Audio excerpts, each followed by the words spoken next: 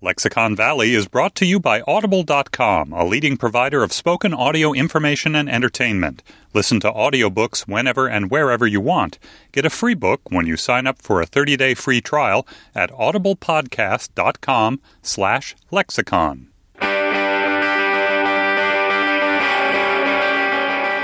From Washington, D.C., this is Lexicon Valley, a podcast about language. I'm Bob Garfield with Mike Volo, and today, episode number 21, titled Undocumented Illegals, wherein we discuss the heated debate over language at the center of U.S. immigration policy.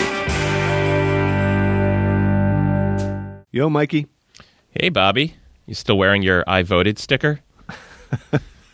You know, I actually did have trouble peeling it off my, microfiber windbreaker. It was not a clean peel. This is actually the first time that we've spoken since the election, I think, right? Yeah. Mm-hmm. How was it for you? It was good. I did what my homosexual socialist puppet masters insisted I do, and I voted for Obama and for gay marriage in Maryland. So I'm a big winner. Yeah, you are. You know, I was so sick of the election by the time it came around that the first thing I did Wednesday morning was to delete the Real Clear Politics app from my phone because I don't want to see any stats. You deleted the messenger. Yeah, I did. I killed the messenger.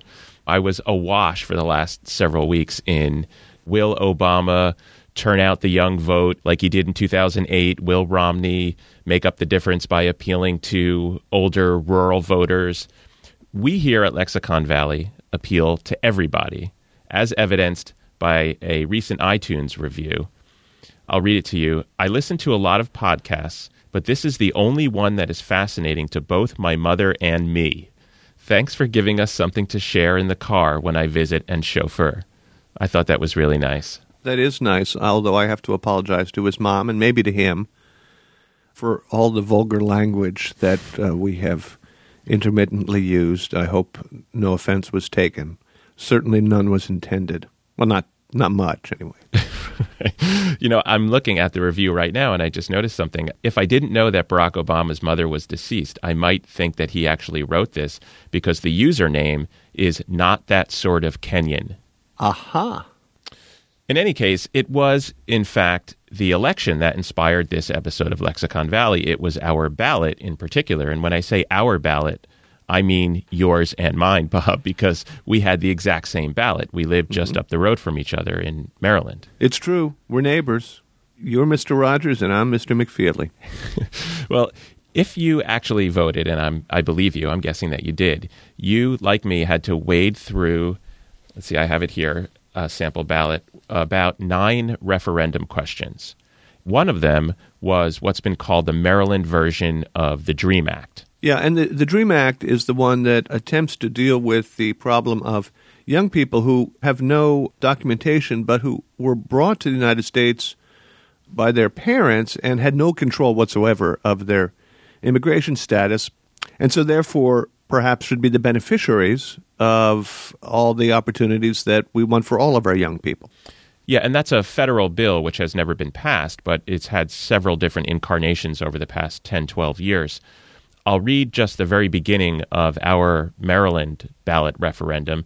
If it were to pass, it, quote, establishes that individuals, including undocumented immigrants, are eligible to pay in-state tuition rates at community colleges in Maryland, provided the student meets certain conditions relating to attendance and graduation from a Maryland high school, et cetera, et cetera. Now, note the use of the phrase undocumented immigrants in that ballot question. Noted. Now, like all good citizens, I wanted to know what our various local publications thought about these ballot questions before voting, so I did some research. If you look at what the D.C. Examiner, for example, wrote, and for those who don't know what the Examiner is, it's, I don't know, well, how would you describe it, Bob? An explicitly, often caustically conservative paper? Yeah. I think that pretty much sums it up. So the Examiner recommends voting against the DREAM Act because it, quote, would give added in-state tuition breaks to those in this country illegally. Now, by way of contrast, there's an online publication called Greater Washington that is, I would say, progressive. And by the way, Bob, I don't know if you're familiar with Greater Washington, but they have what's, in my opinion, one of the best taglines of any publication. It's their sort of equivalent of all the news that's fit to print. You ready? Go ahead. The Washington, D.C. area is great, but it could be greater. Hence, Greater Washington. As a resident of Greater Washington, I admire their vision and I wish them the best. They suggest voting for the DREAM Act. In their endorsement, they never use the word illegal. They do, however, use the phrase undocumented immigrant. What's interesting is that the Washington Post, which also supported the Maryland DREAM Act, wrote an entire editorial about it in which they used some form of the word illegal 3 times and undocumented 3 times. So it seems that they're conflicted, and the reason I wanted to talk about this is that I've been conflicted too over this distinction between illegal and undocumented. And I think that in the last, 5 or so years, those 2 words have really become signifiers in a way of a person's kind of conscious, politically inflected language choice. Well, I'm not sure I can throw in with you on that for reasons that I think will eventually become clear in this conversation. But I take the point, particularly if people are straining to use the terms like undocumented and never let the word illegal pass their lips, that does suggest a certain worldview. I guess you're right there.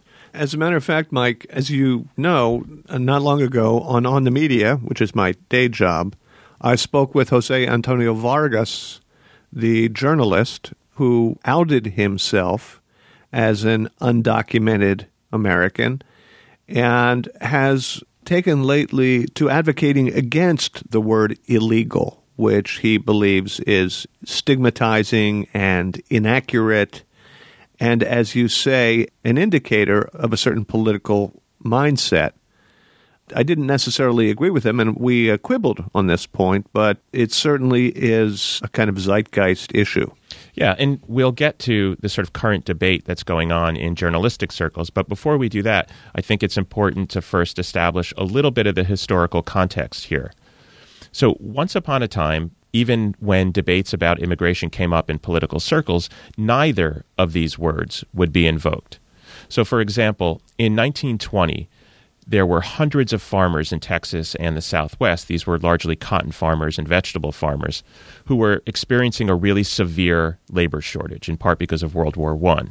So a congressman from Texas, his name was Claude Hudspeth, he introduced a bill that would suspend certain provisions of immigration law and allow these farmers to hire Mexicans. So this big hearing was held in the House of Representatives, and Hudspeth brought with him telegrams from actual farmers in support of his bill. A farmer named C.L. Jessup wrote, "I am operating a 2,000-acre plantation under irrigation. Almost every laborer on the place is a Mexican citizen. If these should be deported and others barred from entering Texas, our plantation would be forced to lie idle." Another farmer named Don Biggers wrote, "We go into spring gathering crops, hopelessly behind with work and little help. Negroes gone, whites quit, Mexicans still on job, and only hope." So what you're saying, Mike, is as far back as like 90 years ago, white Texas farmers were agitating for permission to hire what we now call illegals from Mexico. Yeah, exactly. But hold that thought for a second. Let's first look at the language that's actually used in this hearing in talking about Mexicans, and you can imagine that it's not necessarily flattering. Some of this language was cataloged by an anthropologist at Arizona State University. His name is Luis Plasencia, and he points out that throughout the hearing, you see phrases like the Mexicans, these people, these Mexicans, the Mexican labor, peon labor, and wetbacks. Whoa. And this was public testimony. That would not stand today. But at a minimum, it certainly makes illegals look not so bad. Yeah. And, keep in mind, this is 1920. And actually, there's a really interesting exchange during the hearing involving that word wetback. The chairman of the hearing, who was a representative from Washington State, was apparently not very familiar with that word. And he said, quote, "Let us get a definition of those terms. What is a wetback?" a congressman from Ohio. The reason they are called wetbacks is because they get wet in coming across, is it? Claude Hudspeth from Texas. Yes, they get wet when they swim the river coming to this country. Oh, my God. I have some issues with political correctness, but in moments like this, I kind of really appreciate it. So, although terms like wetback were used during this congressional hearing, one term that is never used, and I searched the entire transcript, about 375 pages, is undocumented. Another word that's never used to describe Mexicans is illegal. That word only comes up when, for example, the chairman asks if there have ever been any known instances of illegal voting by Mexicans, or when somebody refers to a tax as illegal, things like that. Now, I do remember from my youth, which was not the 20s, Mike, a lot of references to aliens. There would be these notices on TV every year, around the holidays, reminding aliens that they have to register with the INS or something like that. Mm-hmm. I don't remember the term illegal alien back in the 60s or 70s, let's say. When did illegal become a recognizable term to describe those unlawfully in the country? I spoke with a linguistic anthropologist at UMass Amherst. His name is Jonathan Rosa, and he points out that terms like illegal immigrant and illegals first started gaining traction in the press in the late 1930s in a context that had nothing at all to do with either Mexicans or even the United States. Here's Rosa. The Holocaust survivor and Nobel Prize winner Elie Wiesel has very famously promoted the slogan that no human being is illegal. When he suggests this, he's really invoking a history in which Jews were targeted as illegal immigrants when they were fleeing Nazi Germany and other nations taken over by the Nazis. This is something that many people kind of reflect on with a sense of shame. Yikes. Okay, that's haunting.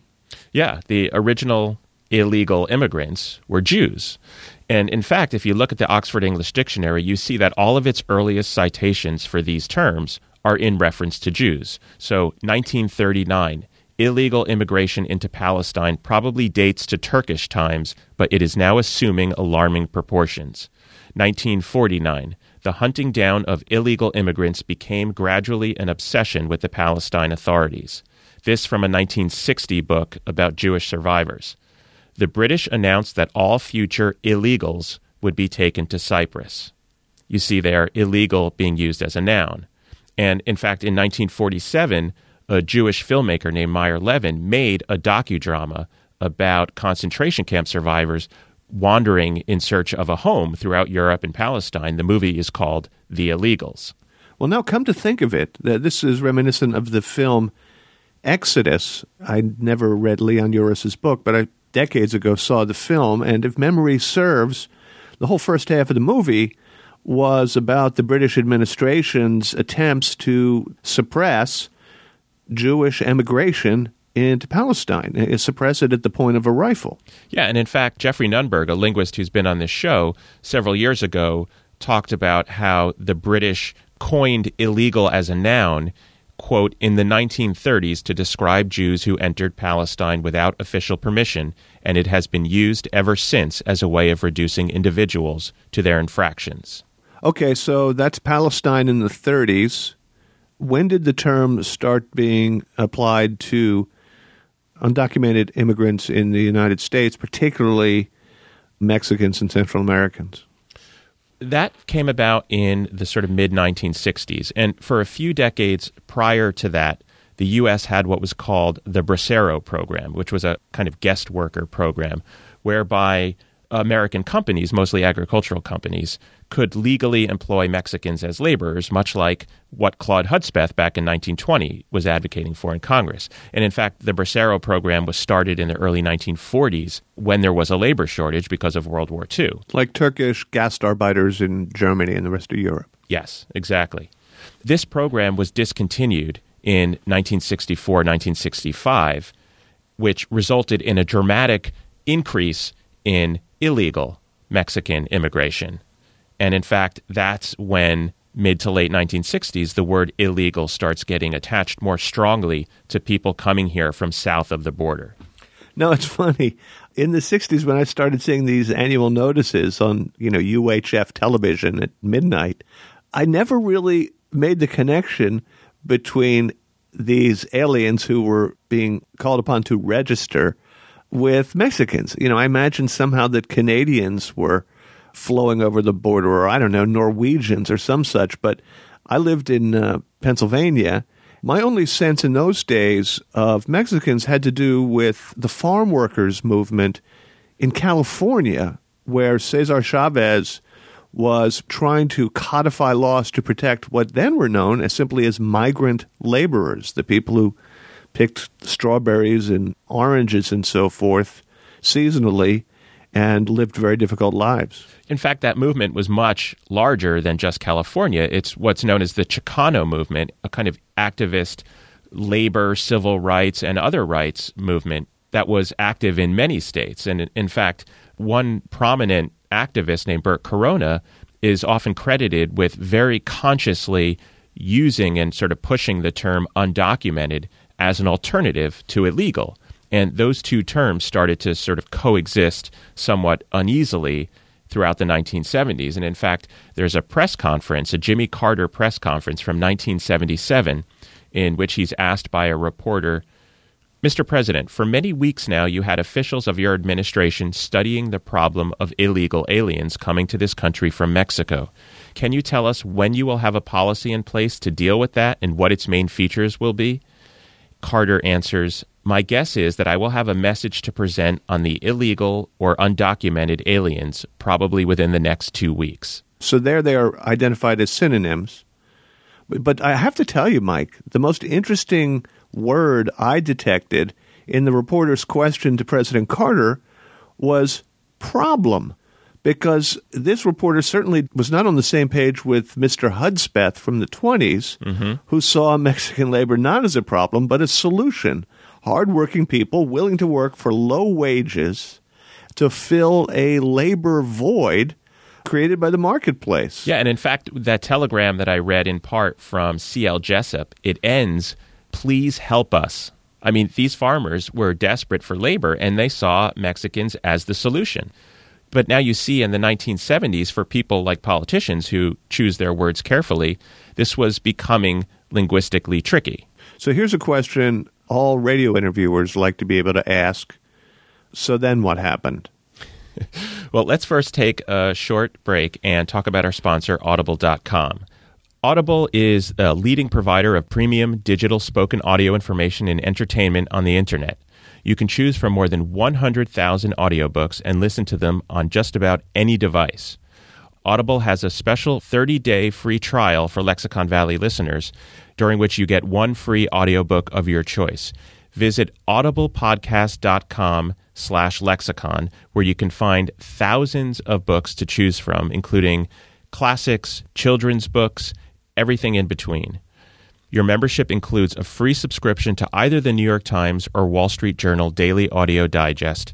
Give it a try. Use the URL that Audible set up for Lexicon Valley listeners, audiblepodcast.com/lexicon.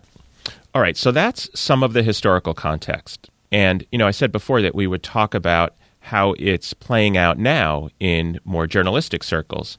So if you look at the past decade, in 2005, Frank Luntz, who is a Republican language strategist, I guess you'd call him, Republican language propagandist, I think some people would call him. Yeah, Mike, he's the one who, for example, coined the term death tax to describe the federal inheritance tax, to get across the idea that the greedy hands of big government are going through your pockets even as you lie still in your coffin. Yeah, and in fact, he wrote a book around this time called Words That Work. It's not what you say, it's what people hear, which gives you a sense of what his philosophy of language is. He published a memo in 2005 called The Principles and Language of Immigration Reform. This was a kind of primer for Republicans on how to talk about immigration. There's one word that appears more than any other, I would wager, with the possible exception of, like a or the, and that's illegal. It occurs 160 times in 25 pages. Now, Luntz's essay wasn't just him thinking out loud. It was a linguistic action plan nailed to the doors of American conservatism. It was a kind of call to action because in 2005, Congress was debating what was called the Sensenbrenner bill. It was sponsored by Jim Sensenbrenner, a Republican from Wisconsin, and it was a very sort of restrictive immigration bill. It had a whole bunch of provisions. It was, 250 pages long or something, but some of the more notable ones were that if local police anywhere in the U.S. detained somebody who was here illegally, they would have to turn them over to the federal government. You couldn't just let them go. Also, under certain circumstances, if you were caught housing somebody who was here illegally, it would be considered a felony crime, and you could go to jail for 3 years. Oh, my God. Talk about haunting echoes of Nazi Germany. Goodness gracious. This bill actually passed in the House. Then there were these really large protests all around the country in early 2006. It did not pass in the Senate. It was right around this time when lots of news outlets were writing about the Sensenbrenner bill and immigration reform that the debate over language between illegal and undocumented really started to play out internally in news organizations and among journalists. In 2006, the National Association of Hispanic Journalists officially sort of disavowed the use of the word illegal and recommended undocumented. The Associated Press, which has a very widely used style book among journalists, has over the last several years held their ground with illegal, even over the questions and objections of some of their employees. And in 2011, the Society of Professional Journalists passed a resolution saying, quote, "Only the court system, not reporters and editors, can decide when a person has committed an illegal act." They voted to encourage discussion and reevaluation of the use of illegal immigrant in news stories. On the other hand, as recently as about 6 weeks ago, the New York Times affirmed the usage of illegal on the grounds of it's hard to be wrong by calling a thing by its name. The reasoning is, and I have to say I mostly agree with this, that being unlawfully within the borders, whether you were brought here by your parents or whether you have overstayed a visa or what have you, is against the law. And the shortest synonym for that is illegal. And they're concerned about the kind of linguistic revisionism which robs perfectly legitimate adjectives and nouns of their meaning in an attempt to destigmatize them. Getting back to political correctness, here's what's bad about it. So often, it seems to me, with the perfectly noble motive of wanting to destigmatize people for things that are not necessarily their fault, we have lost meaning in just a whole slew of words, from physical disabilities to ethnic background to you name it. And I'm not sure I want illegal to be the latest casualty in the linguistic wars. I asked Jonathan Rosa what he thought about these news organizations sort of standing by their belief that illegal remained neutral and accurate. Here's a couple of minutes of the conversation I had with him. It's frustrating to see folks try to claim that something like illegal is neutral or accurate, when it clearly is more about staking out a claim to a political identity as conservative. And undocumented is about staking out a political identity as liberal or progressive. I mean, neither of them is neutral. So if both of these terms come preloaded, in a sense, with an agenda, what's the alternative? You know, for somebody like me who doesn't really like using either of these words, should I sort of split the difference and say undocumented illegals or something? Yeah, I understand the frustration. And it's interesting. On the one hand, I want to be able to say, look, I get that this is a practical, logistical problem, right? Actually having language to use to characterize this situation. However, I hesitate to simply frame this as a matter of language, right? To suggest that if we come up with a magically, completely neutral term, problem solved. Yeah, problem solved. All we need is a better phrasing, right? And so I don't want people to think that, listen to the scholars, how naive they are. They think this is just semantics. But language is really important because, as the Frank Luntzes of the world understand, language is what can really help shape public policy. Yeah, absolutely. And others have pointed out, for example, that, we talk about certain kinds of biologists and we call them marine biologists. but that doesn't mean that they're from the sea or something like this, that they were born in the water. You can say that someone is an illegal immigrant, just like you can say that someone is illegally parked. But if, in fact, we look at how some of these usages, how they work in context, there's this way that illegality maps onto one's entire person. We see slogans that say things like illegal immigrant hunting permit. This has concrete consequences in the sense that, in the FBI's most recent annual report, Latinos constituted 2/3 of the victims of ethnically motivated hate crimes. This usage of illegal is a way of framing an entire population regardless of their migration status. So you have many people who are born citizens of the United States, but because of the way that this notion of illegal has racialized connotations, their citizenship status is called into question. Mm-hmm. We should be really cautious about how we frame entire populations, because much like we look back at that moment in which Jews who were attempting to survive, we look back on this moment with shame. The question is whether we'll look back on this moment similarly. Okay, Mike, his invocation, once again, of the Holocaust does give one pause, and I certainly take his point. But can I give you another example of something that's not quite as freighted with historical nightmare or contemporary political ideology? Remember when people who could not see were called blind? Now, blind is a perfectly legitimate word. It describes the condition and equally describes those so afflicted. And yet it became deemed stigmatizing to people who couldn't see. So all of a sudden, the blind ceased to be blind. They began to be visually handicapped. But then, oh no, handicapped was itself stigmatizing. Then maybe visually impaired, but even that seems to have an edge to it. So now people are not handicapped or impaired or disabled, but they're challenged. And sometimes they're differently abled. And it goes on, well into absurdity. What happens, it seems to me, is that each of the words chosen to replace the word supposedly stigmatizing itself eventually becomes stigmatizing because it takes on all of the stigma attached to the condition itself. It's not the word that's stigmatizing, it's the condition. And Luntzian linguistics can't change that. I want to make 2 points by way of pushing back because, as I mentioned before, I really have been conflicted about this over the past couple of years. So, one, Jonathan Brosa talked about the larger context in which this word illegal is often used. And there's a linguist at UCLA, his name is Otto Santa Anna, who looked at the metaphors that people use to describe illegal immigration and illegal immigrants. And in particular, he looked at the Los Angeles Times in the mid-90s when Proposition 187 was a huge topic of conversation in the national media. Proposition 187 was another one of these ballot initiatives that was very restrictive with regard to immigration policy.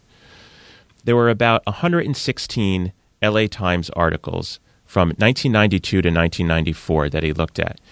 The second most popular metaphor to describe illegal immigration was war-related, like an invasion or a takeover. These were words that came up in news reports, often quoting sources or even quoting Governor Pete Wilson, who was the governor of California at the time. Yeah, I think the war imagery just narrowly edged out pestilence, such as swarming over the border. Exactly. Disease and burden was also one of the sort of secondary metaphors. Can you guess what the dominant metaphor was, the one that was used about 60% of the time? I don't know. It was some sort of dangerous water type metaphor. Flood, surge. Some of the words that were used were sea, tide, influx, waves, drowning, pouring, streaming, swamping. He also looked, as I mentioned, at metaphors that people use to describe the immigrants themselves, the people, not just the idea of illegal immigration. Some of the sort of secondary metaphors were, again, war-related, invader, soldier, water-related, body-related, parasites. Guess what the dominant metaphor was for immigrants? Okay, I give up. Animal-related, some sort of hunting metaphor. And so, for me, illegal appears within the larger context of a kind of dehumanizing language around this issue. That's one really important point for me. The second is that I think calling a group of people illegal for coming to this country for work totally ignores and obscures, I think, the role that companies and the government has played in recruiting this labor. I mean, we saw that in 1920. We saw it with the Bracero program. We've seen it in more recent times when corporations are encouraged to sort of look the other way because they want cheap labor. You know, for those two reasons alone, that's enough to sort of knock me off the fence and look for a different word. And, you know, I asked Jonathan Rosa what's the alternative, and he mentioned unauthorized as a possible term that isn't politically charged. And in fact, the day after the election, I was reading The New Yorker online, and they listed a number of sort of policy proposals and issues that they thought Obama would try to tackle in his second term, one of which was immigration reform. And they said that the goal should be to, quote, pass the DREAM Act, make a deal with Republicans on a comprehensive immigration bill that includes a path to legalization for unauthorized immigrants. Mm-hmm. And I thought, well, you know, I think I could live with that word. And to me, that is the differently abled of immigration policy. It doesn't even mean anything. It's so expansive. Unauthorized? What does it mean? You don't have a pass to get backstage? I think that gets to the very nub of why it is very dangerous to try to use linguistic revisionism as a means to pursue social policy. It just kind of misses the point and bastardizes language and obscures meaning. So I think your argument has made me solidify mine. I actually don't think we're all that far apart on this, Bob, because I think that while you understand the sort of dehumanizing effect of casting an entire population as illegal and how that term then becomes associated with Mexicans, whether they're citizens or not, and I understand that it's important to call things by their name, we can sort of touch hands right across the fence here. So maybe we'll just sort of throw this out to our listeners and ask them, tell us what you think. Has this word illegal become far too stigmatized for the various points that I've made, or does it remain accurate and useful for the points that Bob has made? You can write to us at slatelexiconvalley@gmail.com. That's slatelexiconvalley@gmail.com. You can find all of our past episodes at slate.com/lexiconvalley. Please, if you haven't already, subscribe to our feed in iTunes, where you can leave a rating and a review. I want to thank Jonathan Rosa at UMass Amherst and Andy Bowers, the executive producer of Slate's podcasts. All right, Mikey, we done here? Yep, we are done. Okay, later, Gator. See you, Bobby.